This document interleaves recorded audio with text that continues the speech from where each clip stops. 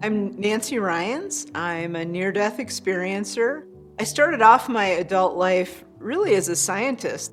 I was a geologist and an archaeologist for a long, long time, also a science writer. I would say that I was a complete atheist by that point and really didn't believe in anything spiritual, anything religious. But at the time I was in my mid 40s, a lot of stuff in my life had changed and I was unhappy. Maybe it was just that time of life where I might have been a little bit more open to what might be going on in the world around us that we don't see. But I was becoming really dissatisfied with being an atheist. I was terrified of the subject of death. Didn't want to talk about it, didn't want to have anything to do with it. It scared me. So the accident itself happened in January of 2014. About 2 months before that, I kept having this feeling that something was about to shift in my life. And I don't know why or where that was coming from. I don't know why I was hearing that at the time. And I thought, well, maybe I'm just going to get a new job. And in December, which would have been about a month before the accident, I started having very unusual dreams, really powerful. Never experienced anything like this before.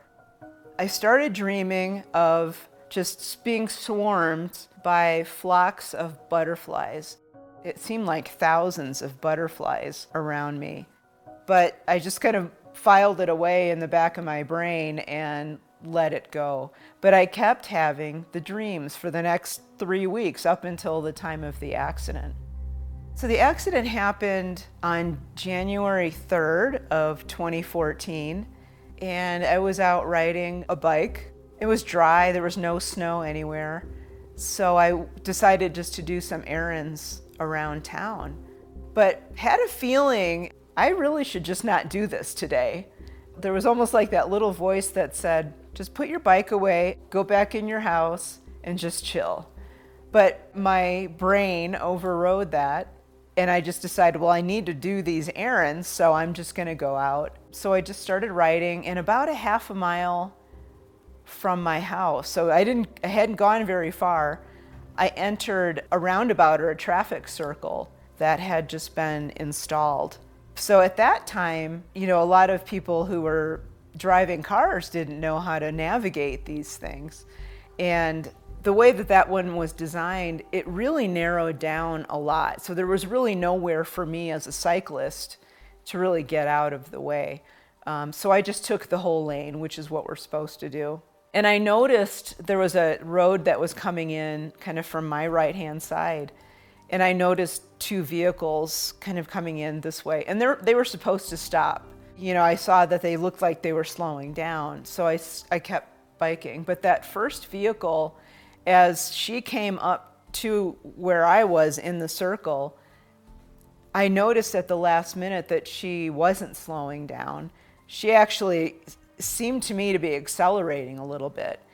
And that freaked me out because I had nowhere to go. There was a man in a car that was behind me, and I thought, well, if I slam on my own brakes, he's going to hit me. But she was coming in at such a speed that I didn't know if I could avoid a collision. It turns out I couldn't. She ran right through it and hit me on my right side with her SUV. It was like a Chevy Tahoe, a very large SUV. And I could feel the impact like right here on my rib cage. And somehow I did some kind of a flip from my bike to the hood of her vehicle. I was grabbing onto the hood as much as I could, staring at her as she's driving. She didn't see me. And what I saw when I looked in through the windshield at her, she was texting. She had her hands on the steering wheel, but the phone right up on top, looking at the phone and manipulating the phone while she was trying to drive, and she just kept going. I tried desperately to hang on to something on the hood of her vehicle, and I couldn't. I fell off the front and hit the pavement with my left side, and my shoulder hit first, and then my rib cage and my hip. I could hear something pop in my shoulder. Found out later that was my collarbone. I could start to feel a little bit of pain, not much. I wasn't feeling much pain at that point. But when I hit the pavement, all of a sudden my consciousness split. And I was in my body, but I was outside of it too. And I didn't know what to do. I had never heard of anybody experiencing this ever before. But my consciousness that was in my body was almost like what I would call, that survival instinct, the animal instinct to survive. And I was really about staying alive. That part of me was very afraid and just trying to figure out how to not get run over, by her vehicle. The other part of me went off to kind of a point about 50 to 75 feet away from the accident. And that part of me was very unusual. I didn't know that part of me existed at that time. But it was very calm and very, very loving and compassionate toward the part of me that was experiencing all of this trauma. And that higher part of myself was telling me, it's okay, don't worry, this is supposed to happen, but everything is going to be okay. And I was having this almost battle between the two parts of myself, no, this isn't okay. I'm in tons of pain. This is scary. But that other part of me was very insistent that everything was going to be fine. And in my body, I was again focused on just remaining alive, and somehow grabbed the axle of that woman's vehicle as she's passing over me. Since she was in a turn, I knew that if I stayed where I was, her back wheels would run over me. So I grabbed onto something under her vehicle. It turned out it was the axle. And also part of my backpack, I had a bicycling backpack on that had a strap right across here. That chest strap caught on something. I don't know what it caught on, but it caught on something. And so she was dragging me along underneath of her vehicle for, the estimate is an additional 60, 75 feet, which to me, it felt like forever. The only thing that stopped her was the man who was driving the Toyota pickup truck behind her. From his vantage point, he saw what had happened. And he drove around the traffic circle in the opposite direction to block her. And that's what finally stopped her. And my initial instinct was really to try to get up and run away. That animal instinct kind of kicked in. So I started to move around. I don't know how I shimmied out without killing myself at that point, because there was so much trauma to my neck and spine. It amazes me that I was able to do this. But as soon as I got out from underneath, a woman ran up and put her hands on my shoulder, just very gently, put her hands on my shoulders to keep me from moving. She said, don't move. I need you to stay where you are. I'm a trauma nurse, and I'll be here with you. My name's Annie, and I'll stay with you through this whole thing, but I need you just not to move. And if she hadn't done that, it's just so moving, but I probably wouldn't have made it, because my instinct was to get up. Now I know how traumatized my neck was. Really badly broken. And if I had gotten up, my neck would have immediately snapped. So she really kept me alive. She looked to me to be around 30 years old, long blonde pulled hair back in a ponytail. But she did appear like out of nowhere. We could never figure out what vehicle she was driving. There was only one other person at the scene who spoke with her, and that was one of the police officers that came in, who was called into the scene. And I spoke with him later. He said, well, she wouldn't tell me who she was. And in fact, right after he spoke with her, she just kind of disappeared. She basically, said goodbye to me and then took off. We don't know what vehicle she was in. And the Boulder District Attorney's Office, they wanted to find her. And they looked for, I think it was 6 months, at all of the local hospitals, but could not find any nurse that fit this description. So I'll leave it to the viewers to decide. I was at first just thinking she was a nurse who just didn't want to be found out. Now I'm not so sure. So I don't know whether she was a spiritual angel or just a human angel who didn't want to be identified. I'm totally cool with that either way. And the paramedics came very quickly. They stabilized me on a backboard, and with that, the pain was so intense that those two separate parts of my consciousness came back together. I couldn't maintain that separateness. They just slammed right back together in my body.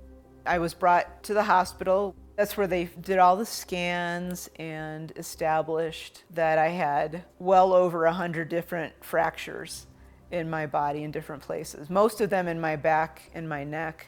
My lower back was essentially in pieces. It was so badly damaged that if I had gotten up, my entire spine would have just collapsed in on itself. And they scheduled me for surgery the following Monday, which was 3 days away.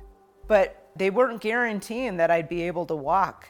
It was kind of up in the air as to whether they'd be able to put everything back together for me. And I had this horrible fear that I was going to die. So they rolled me into the operating room, and that's when they gave me the anesthetic and all the other stuff that they were going to put me under with.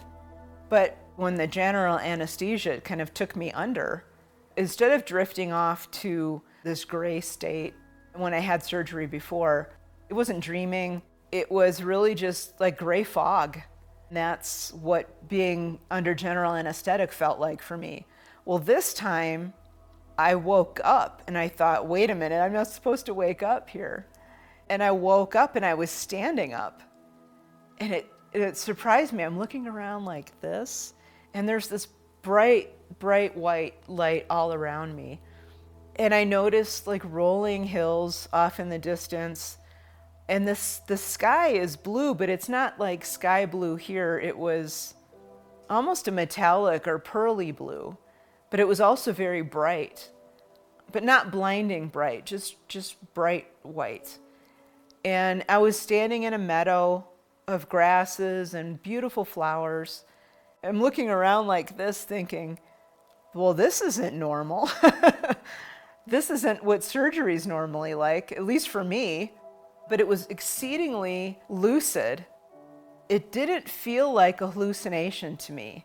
Several years before this, I had been given a medication that caused me to hallucinate. So I understand what hallucinations were like.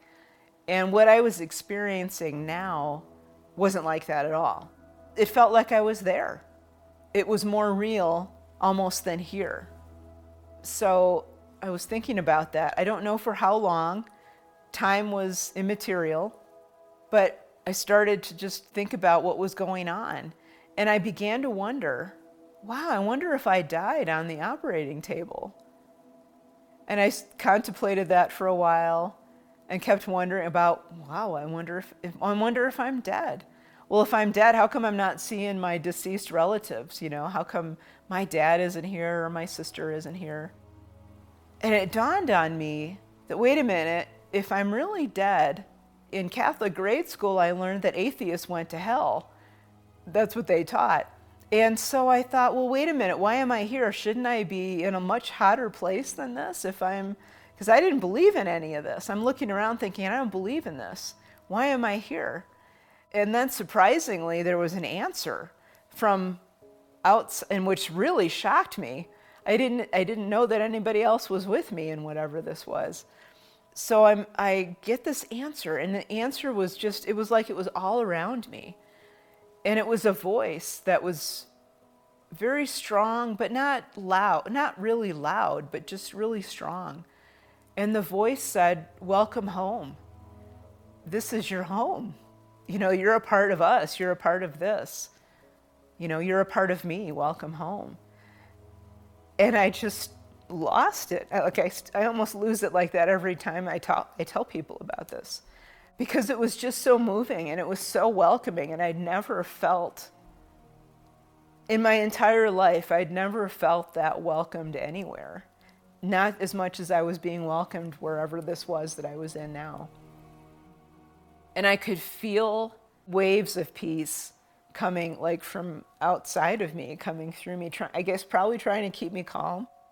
And I felt waves of love, just pure unconditional love coming from somewhere else. And I'd never felt anything like that before, ever. And I didn't know what that was all about, but I immediately knew that wherever I was home, that that place we call Earth wasn't my real home, that this was. And while it was a form of reality, it wasn't my ultimate reality, that wherever it was that I was now, that was real. I sat with that for a while, like wondering what was going to happen and just enjoying being in this place. Still didn't know what was going on. And I was expecting at some point that either a deceased relative would come to claim me and take me somewhere else, or something would happen. It turns out that there was a figure that came up to me kind of from off to the side. She seemed to just come out of nowhere.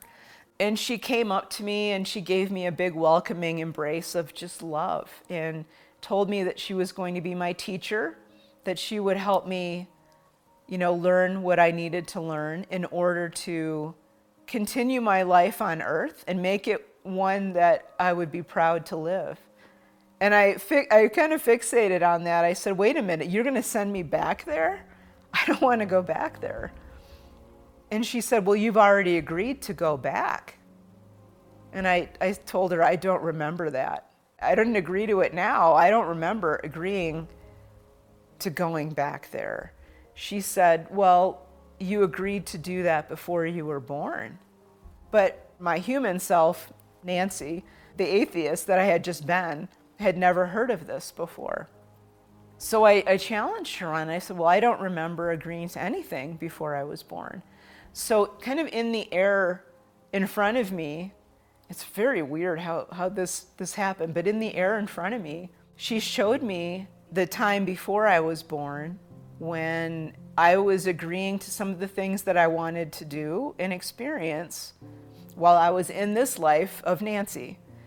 And one of the agreements that I had made was I would very likely turn away from spirituality or religion and be that way for quite a while. But I had 3 different points along that path where I had an opportunity to turn back and live a more spiritually connected life.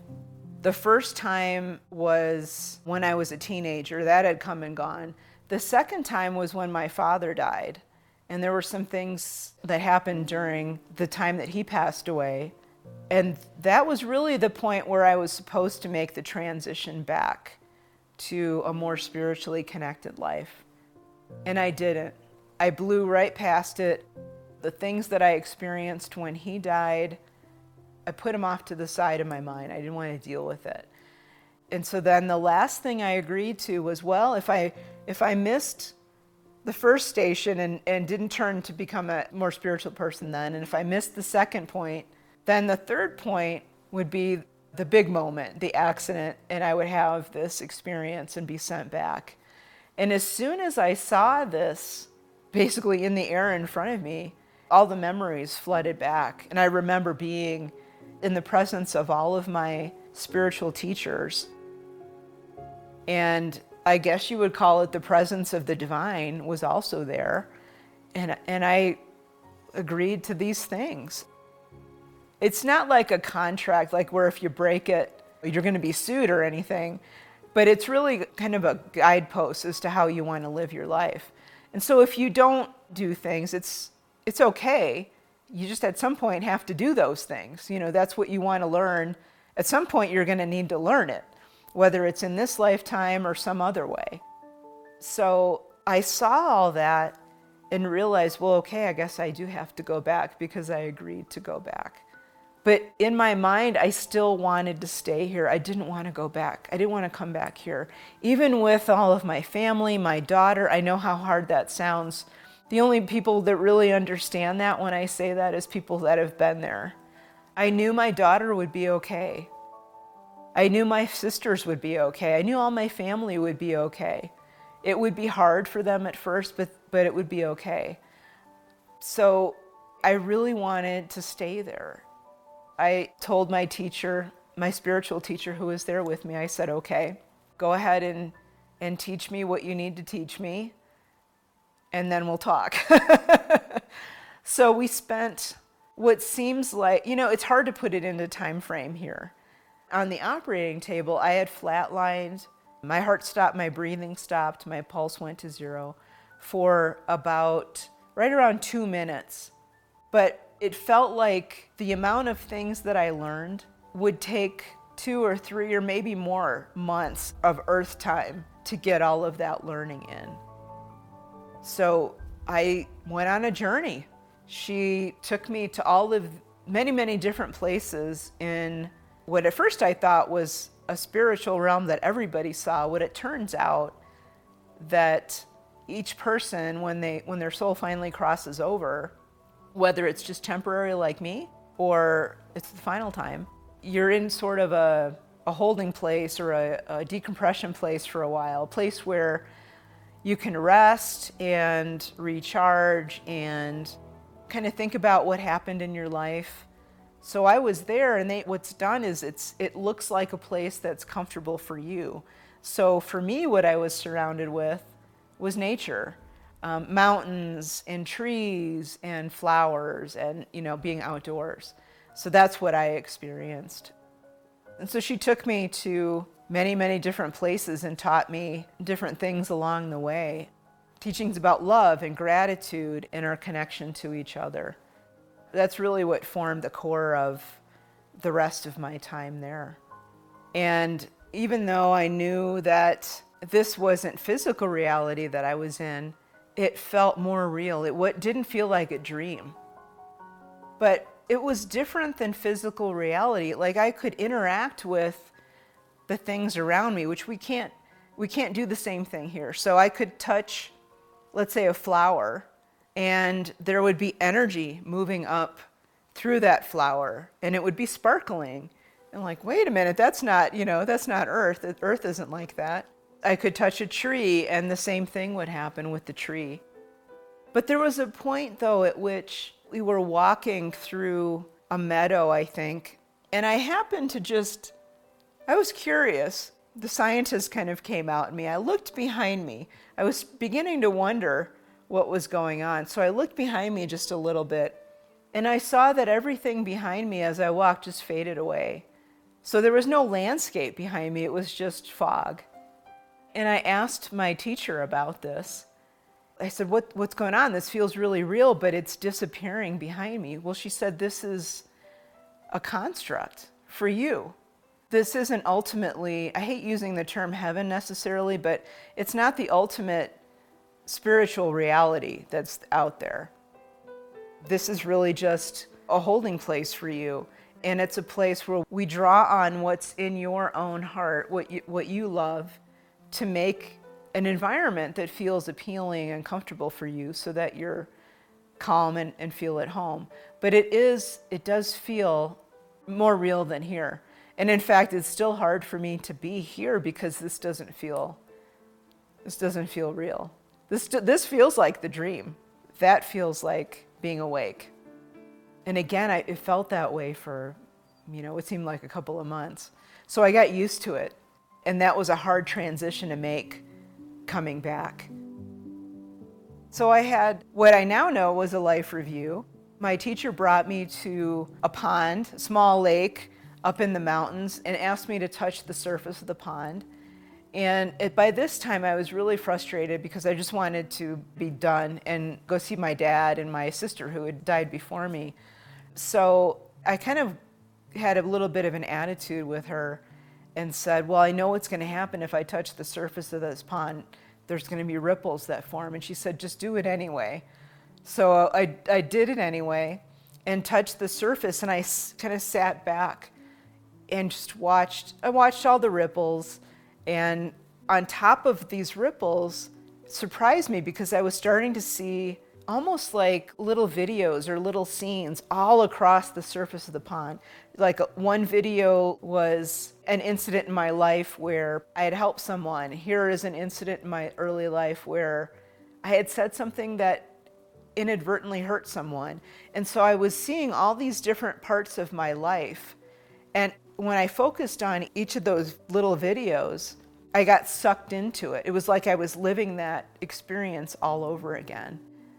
And I got to experience it not only from my standpoint, but also from the standpoint of the person I was interacting with.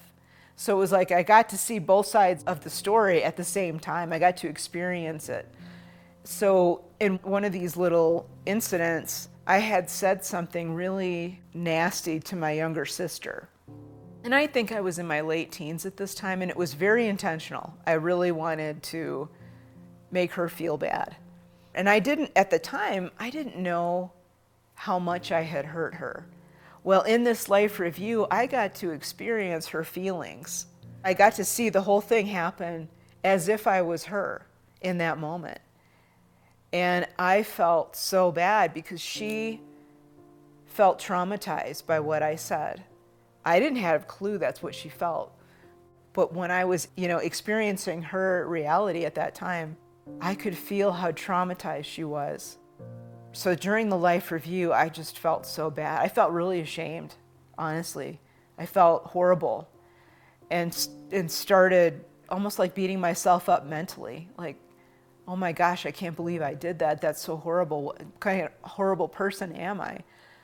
And so my teacher stepped in and she said, now wait a minute. This is a tool for your learning. This is not meant to judge you or chastise you or punish you. This is really here for you to learn from. So please don't be ashamed. Don't beat yourself up about this. Just realize that you need to do better when you go back. And I'm like, okay, well, I really do want to make this better. I want to make this right. The other incident I'll share is it balanced out. So every time I experienced something that I did negative, I also got to experience a time when I did something that helped someone else, just so that would balance out. And one of them, which I like to talk about, is just helping a clerk at a grocery store one Christmas. It was up near Boulder, Colorado, and she was stressed out. It was the end of a really long day. And the people in line ahead of me checking out were not very nice to her. They were actually quite nasty to her. So when I got up and was checking out, I just told her what a great job she was doing. I was so glad that she was there, and I wished her well. I wished her a happy holiday. And I didn't realize at the time, to me at the time, it seemed minimal. Like, that was a small kindness. But for her, that completely changed the rest of her day. She was buoyant. She went home to her kids and she was happy. Instead of being down and taking out frustrations on her kids, she was happy, and they were wrapping presents together as a result of that. So they spent a really good evening together, in part because I helped her kind of get out of that little state of negativity that she had gotten by the end of the day. It's just those little acts of kindness that can be so powerful for people. And I learned that in spades during that life review. Really, that was the only thing that I really wanted to come back here to correct. I really wanted to come back here and make up for some of those things that I had messed up, whether it was, intentionally or unintentionally. I wanted to make stuff right with people when I came back. But it really, that whole experience of the life review was, I would say, the most impactful. That was the one thing that made me change as a person in a positive way when I came back, is just knowing how important everything that I say and do is, to other people. So that was really the big catalyst for my change when I came back here. I'd love to be able to give that gift to everybody. I know you can't do that here while we're all still alive, but I wish I could, because it's so transformative for so many of us. And before I was sent back here, my teacher gave me some predictions about the future. I don't know exactly why she did this. I think it was because she knew I was so skeptical and that I would need little signposts along the way once I came back to know that my experience was real. So she told me about certain things in my own life, basically minor stuff like, breaking up of a relationship I was in, meeting certain people, very specific people, not necessarily like romance type stuff, but friends and people that I would meet along my journey. And then she gave me some bigger predictions kind of for the nation and the world that were, again, those signposts that I would know that all of this was real. And before I was sent back into my life, my body was so traumatized. My teacher, she wanted to make sure that, I guess when I came back, that I would heal up. So she kind of worked her little magic on my shoulder here and on my sternum. My sternum had been cracked in the accident, and on my rib cage. And this ends up being important a little bit later, which we can talk about once I came back. The other thing at this point that she mentioned, once she did her healing on my body, she said, you might want to share this information with other people. Other people could potentially benefit from what we're teaching you today. And I thought at first, well, I can do that. I can tell my friends and family about it. And she said, well, you might want to, think about different ways that you can put it out there to a wider audience because other people might want to hear about it. Then she sent me back, and she sent me back against my will. I really didn't want to come back. I was hoping, against all hope, that I could stay there. I was really kind of throwing a little bit of a temper tantrum. So when I did wake up in the recovery room of the hospital, I woke up literally screaming. I came out of anesthesia yelling at the top of my lungs, and I'm yelling for the people that I had just left. For me, it felt like I had been torn away from my family, and I was yelling and screaming that I want to go back there, I want to go back there, where are my friends? And of course, the nurses thought I meant the friends that were waiting for me in the waiting room out in front. So they went and got my friends. And I said, no, I'm not talking about them. I'm talking about the people that I just spent the last 2 months with. And the nurses were just totally baffled by this. And I sort of was too, because I didn't really almost recognize what was coming out of my mouth, but I knew it was real at that point. It took me that evening and into the next morning before I really settled into what had just happened. I was in my ICU room, and first I didn't want to tell anybody because I was really afraid that my family would think I was crazy, that my coworkers, everybody, I felt everybody would think I was nuts because I'd never heard of anything like this before. So I was bound and determined not to tell a soul. And then one of the hospital chaplains walked in and just said, I think you need to talk to me, don't you?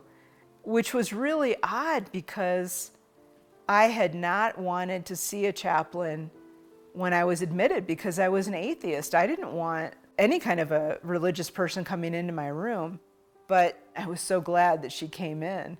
And I started talking a little bit, and she said, now wait a minute, I want you to know that what happened to you is that you died. So she was the first person that really counseled me on what had happened, and she listened to what I had to say, and that helped so much that she just listened. And she said, at the end of my little story, my dear, what you experienced was what we call a near-death experience, and it was real, and you're going to have to learn what to do with this now that you've come back. But it took probably 2 or 3 months for me to really talk about it openly. There were people in my life that had a hard time with what I had to say, and I haven't heard from them again. They didn't want to hear about it. They thought I was nuts. Some of them were former colleagues, other scientists. Some of them were friends who I haven't heard from now in, a long time. And that hurt a lot. But I understood it from a different level now. I just know that they weren't prepared to go there with me. So I let those friendships really drift away. But that was really the start of what for me turned out to be many years long journey of learning how to bring all of that stuff that I learned, all of those concepts into my life here. And I realized maybe about 4 or 5 months after the accident that if I didn't do that, that I was really at risk of becoming the old person that I was before, and I did not want that. So I started in earnest detailing out all of the stuff that I learned and had been taught. And I just started writing those. I thought, well, I'll just put this out there on the internet in a blog and people can kind of learn about it with me. And that really helped me, I guess, internalize all of those lessons. And it took a long time to really learn the full depth of all of that stuff that she taught me. And it was magical. It completely transformed my life. In ways, it's still transforming my life, and it's been now, over 8 years? But, it took a lot of effort to make that happen. And still to this day, I keep learning more and more and more about myself, about what I'm capable of. Everybody is powerful. Everybody is capable of so much more than they realize. We're loved more than we realize we are. And to me now, death is just not a big deal. It's another transition that we all go through. There's nothing to be afraid of. We're here while we're here to do our thing. And then when our time is done, we just move on. And I'm not afraid of that anymore. I'll be here doing my thing until it's my time to go, and then I'll be gone. And, another gift that has been developing is, I don't know if I like to call it psychic or not. People do, but to me, it's just learning how to communicate and experience that communication with people who have crossed over. One example was a couple of years ago now, a dear friend of mine passed away. And the morning that she passed away, I was in my kitchen. I hadn't been told yet that she had passed. I didn't know. But the light switch in my kitchen kept going on and off. And it was literally the physical switch.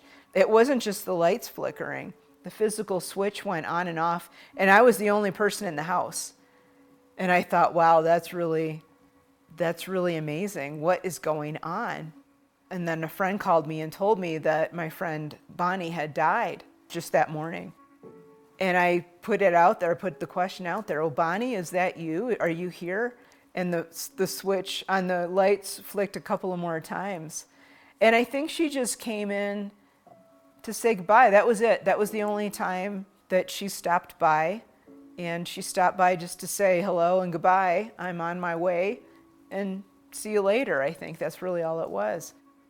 And my older sister has been with me off and on since she died. And she passed away about 20 years ago now. But after my accident, I would notice in my house, when no one else was there, it was always when my daughter was gone and it was just me in the house. All of a sudden, I would smell this really strong and unpleasant perfume, followed up by tobacco smoke, which is odd because I don't smoke. No one in my whole neighborhood smoked. We were all non-smokers. And I didn't know what this was all about. And I would see sometimes when this would happen, it would happen multiple times. So this was a couple times a year at least. Sometimes it was multiple times a month. And I asked one of my surviving sisters about it. And she said, well, that's just our older sister, Kathy. She always used to wear this really horrible, cheap perfume, and she smoked. You didn't know that she smoked? And I'm like, no, I had no idea. That my older sister tried to keep it secret from everybody. She didn't want anybody knowing that she smoked. So I had no idea. And that was her. She liked to drop in and I guess just let me know that she was around and kind of keeping tabs on her younger sister. She actually showed up in my house about a week ago. So she's still hanging around.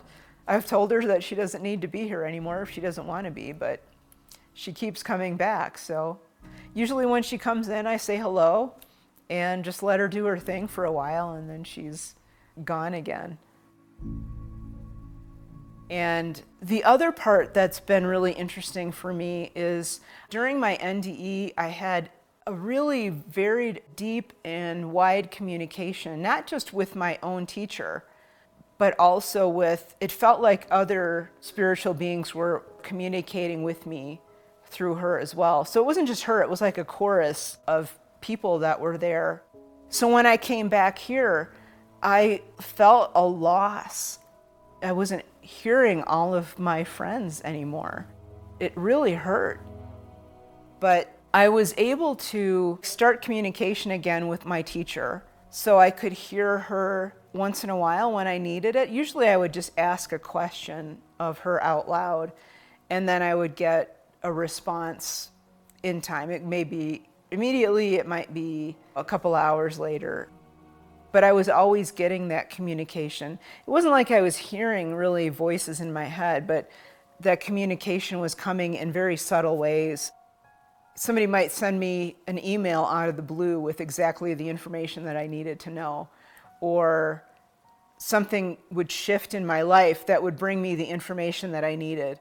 So the communication would be coming in different ways, but I could get a sense almost internally of her communicating with me. It was like an additional level of intuition that I was gaining as a result of communicating with her. I listen to that information when it comes. If I have a question for her, I'll put it out there and wait to see if anything comes back. So my intuitive abilities have grown exponentially since my NDE, but not because I didn't have them before. I think everybody has a level of that intuitive knowing, that intuitive sense, that gut level sense, but I discounted it before. But after my NDE, I learned the importance of that intuitive sense, and so I cultivated it, living from the heart, listening to that heart voice that calls out and says, this is where I want to go in my life. This is the decision I want to make. This is how I want to be. I've had to learn to listen to that. I may not always, 100% of the time, do that thing, whatever that heart voice is telling me to do.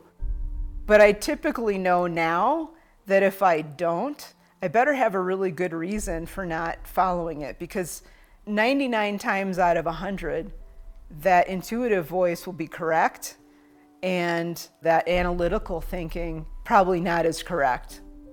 So I've learned over time to really listen to that and heed it and follow that advice.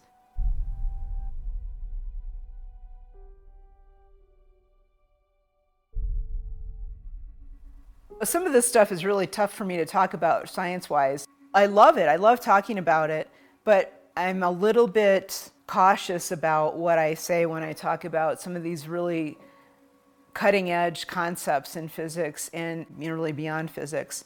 But I'm loving this discussion that's coming out kind of in the last year or two about this reality that we're in as a simulation, because that's what basically all near-death experiencers will tell you.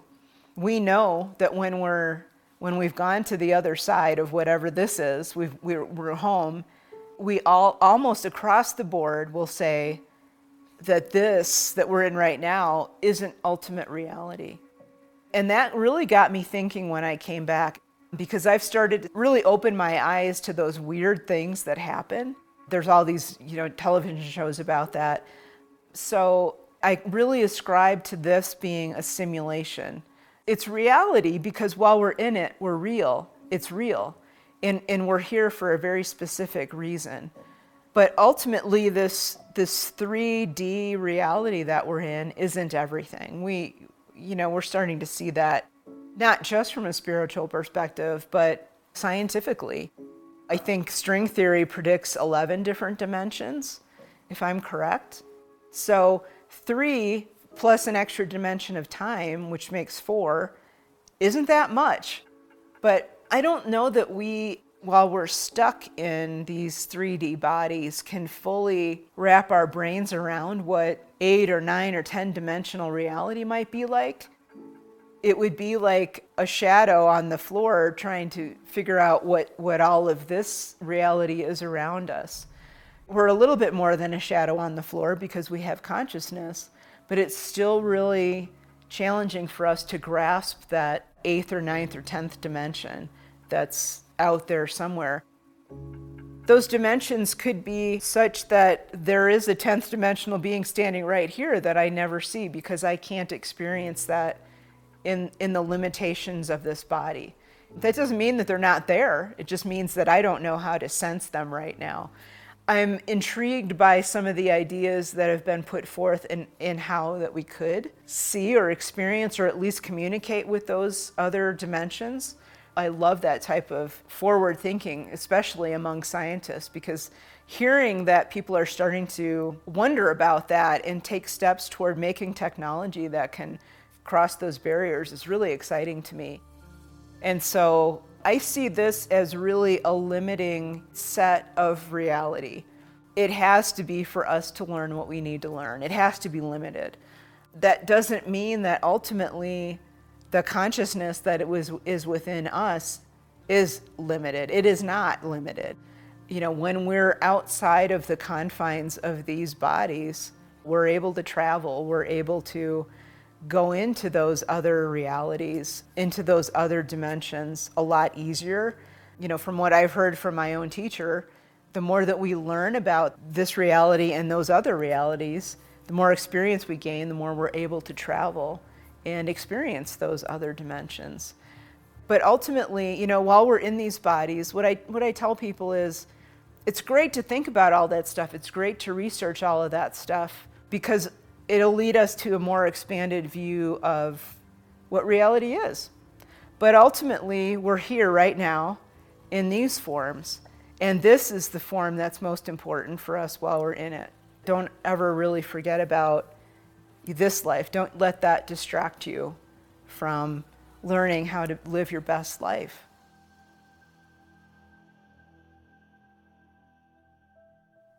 She taught me, it's the Spirit 101. It's the basic things that we all really should know to live a life here.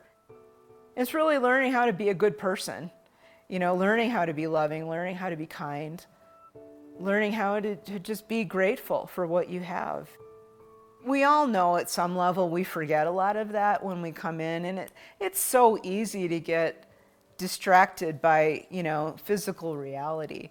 We've got so much to deal with. We have kids to raise, we have families, we have jobs, all of these things that we have to do, which kind of distract us. But she taught me about ultimately all of us are here to experience love, to learn how to be love in sometimes very difficult situations. So across the board, that's kind of the base level of what each person kind of signs up for coming here.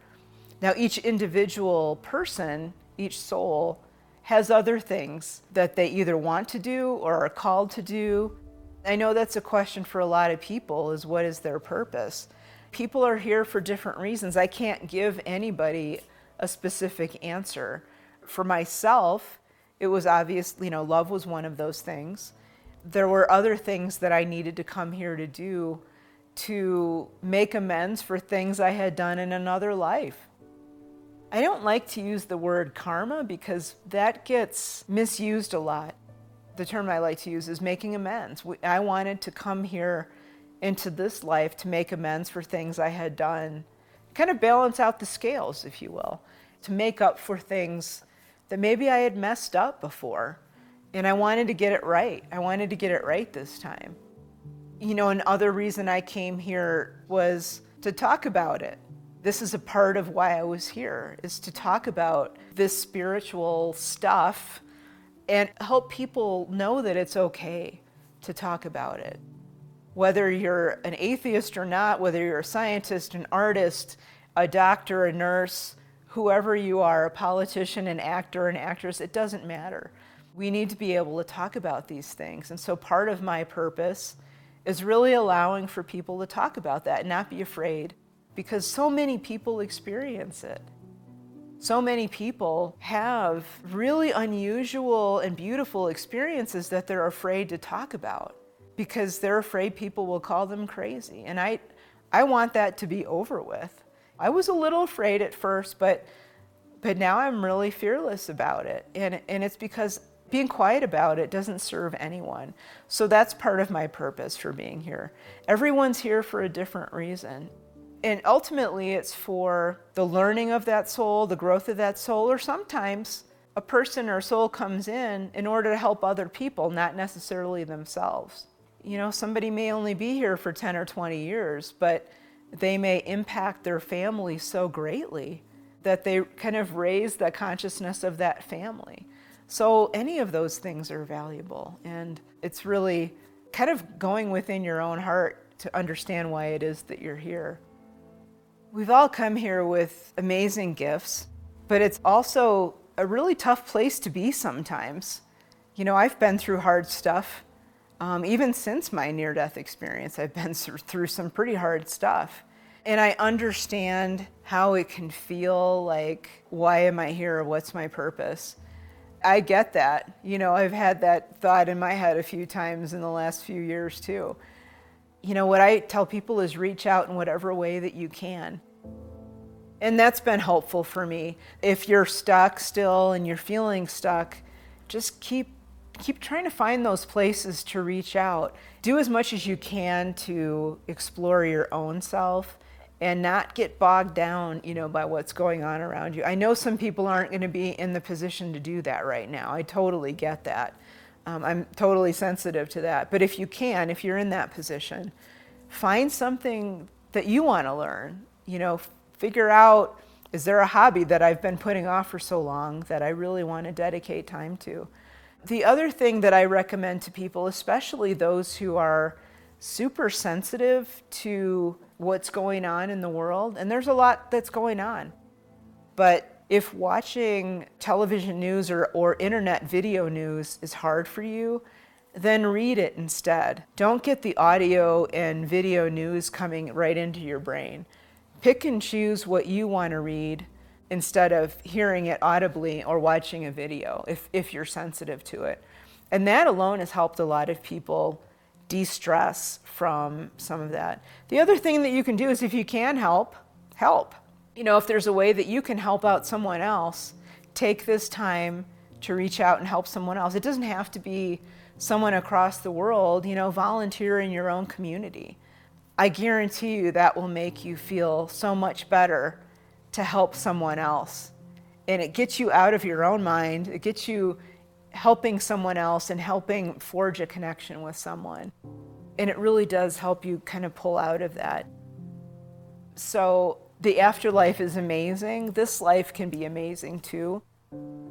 I want to finish this life off in as beautiful a way as I can and in as conscious a way as I can, helping other people as much as I can. You know, whether that's writing inspirational nonfiction, whether that's speaking, whether that's writing novels that help lift people's spirits. All of that for me is good. But everybody has something that they have within them that they can draw on during these hard times. And it's really up to each individual person to figure out what that is.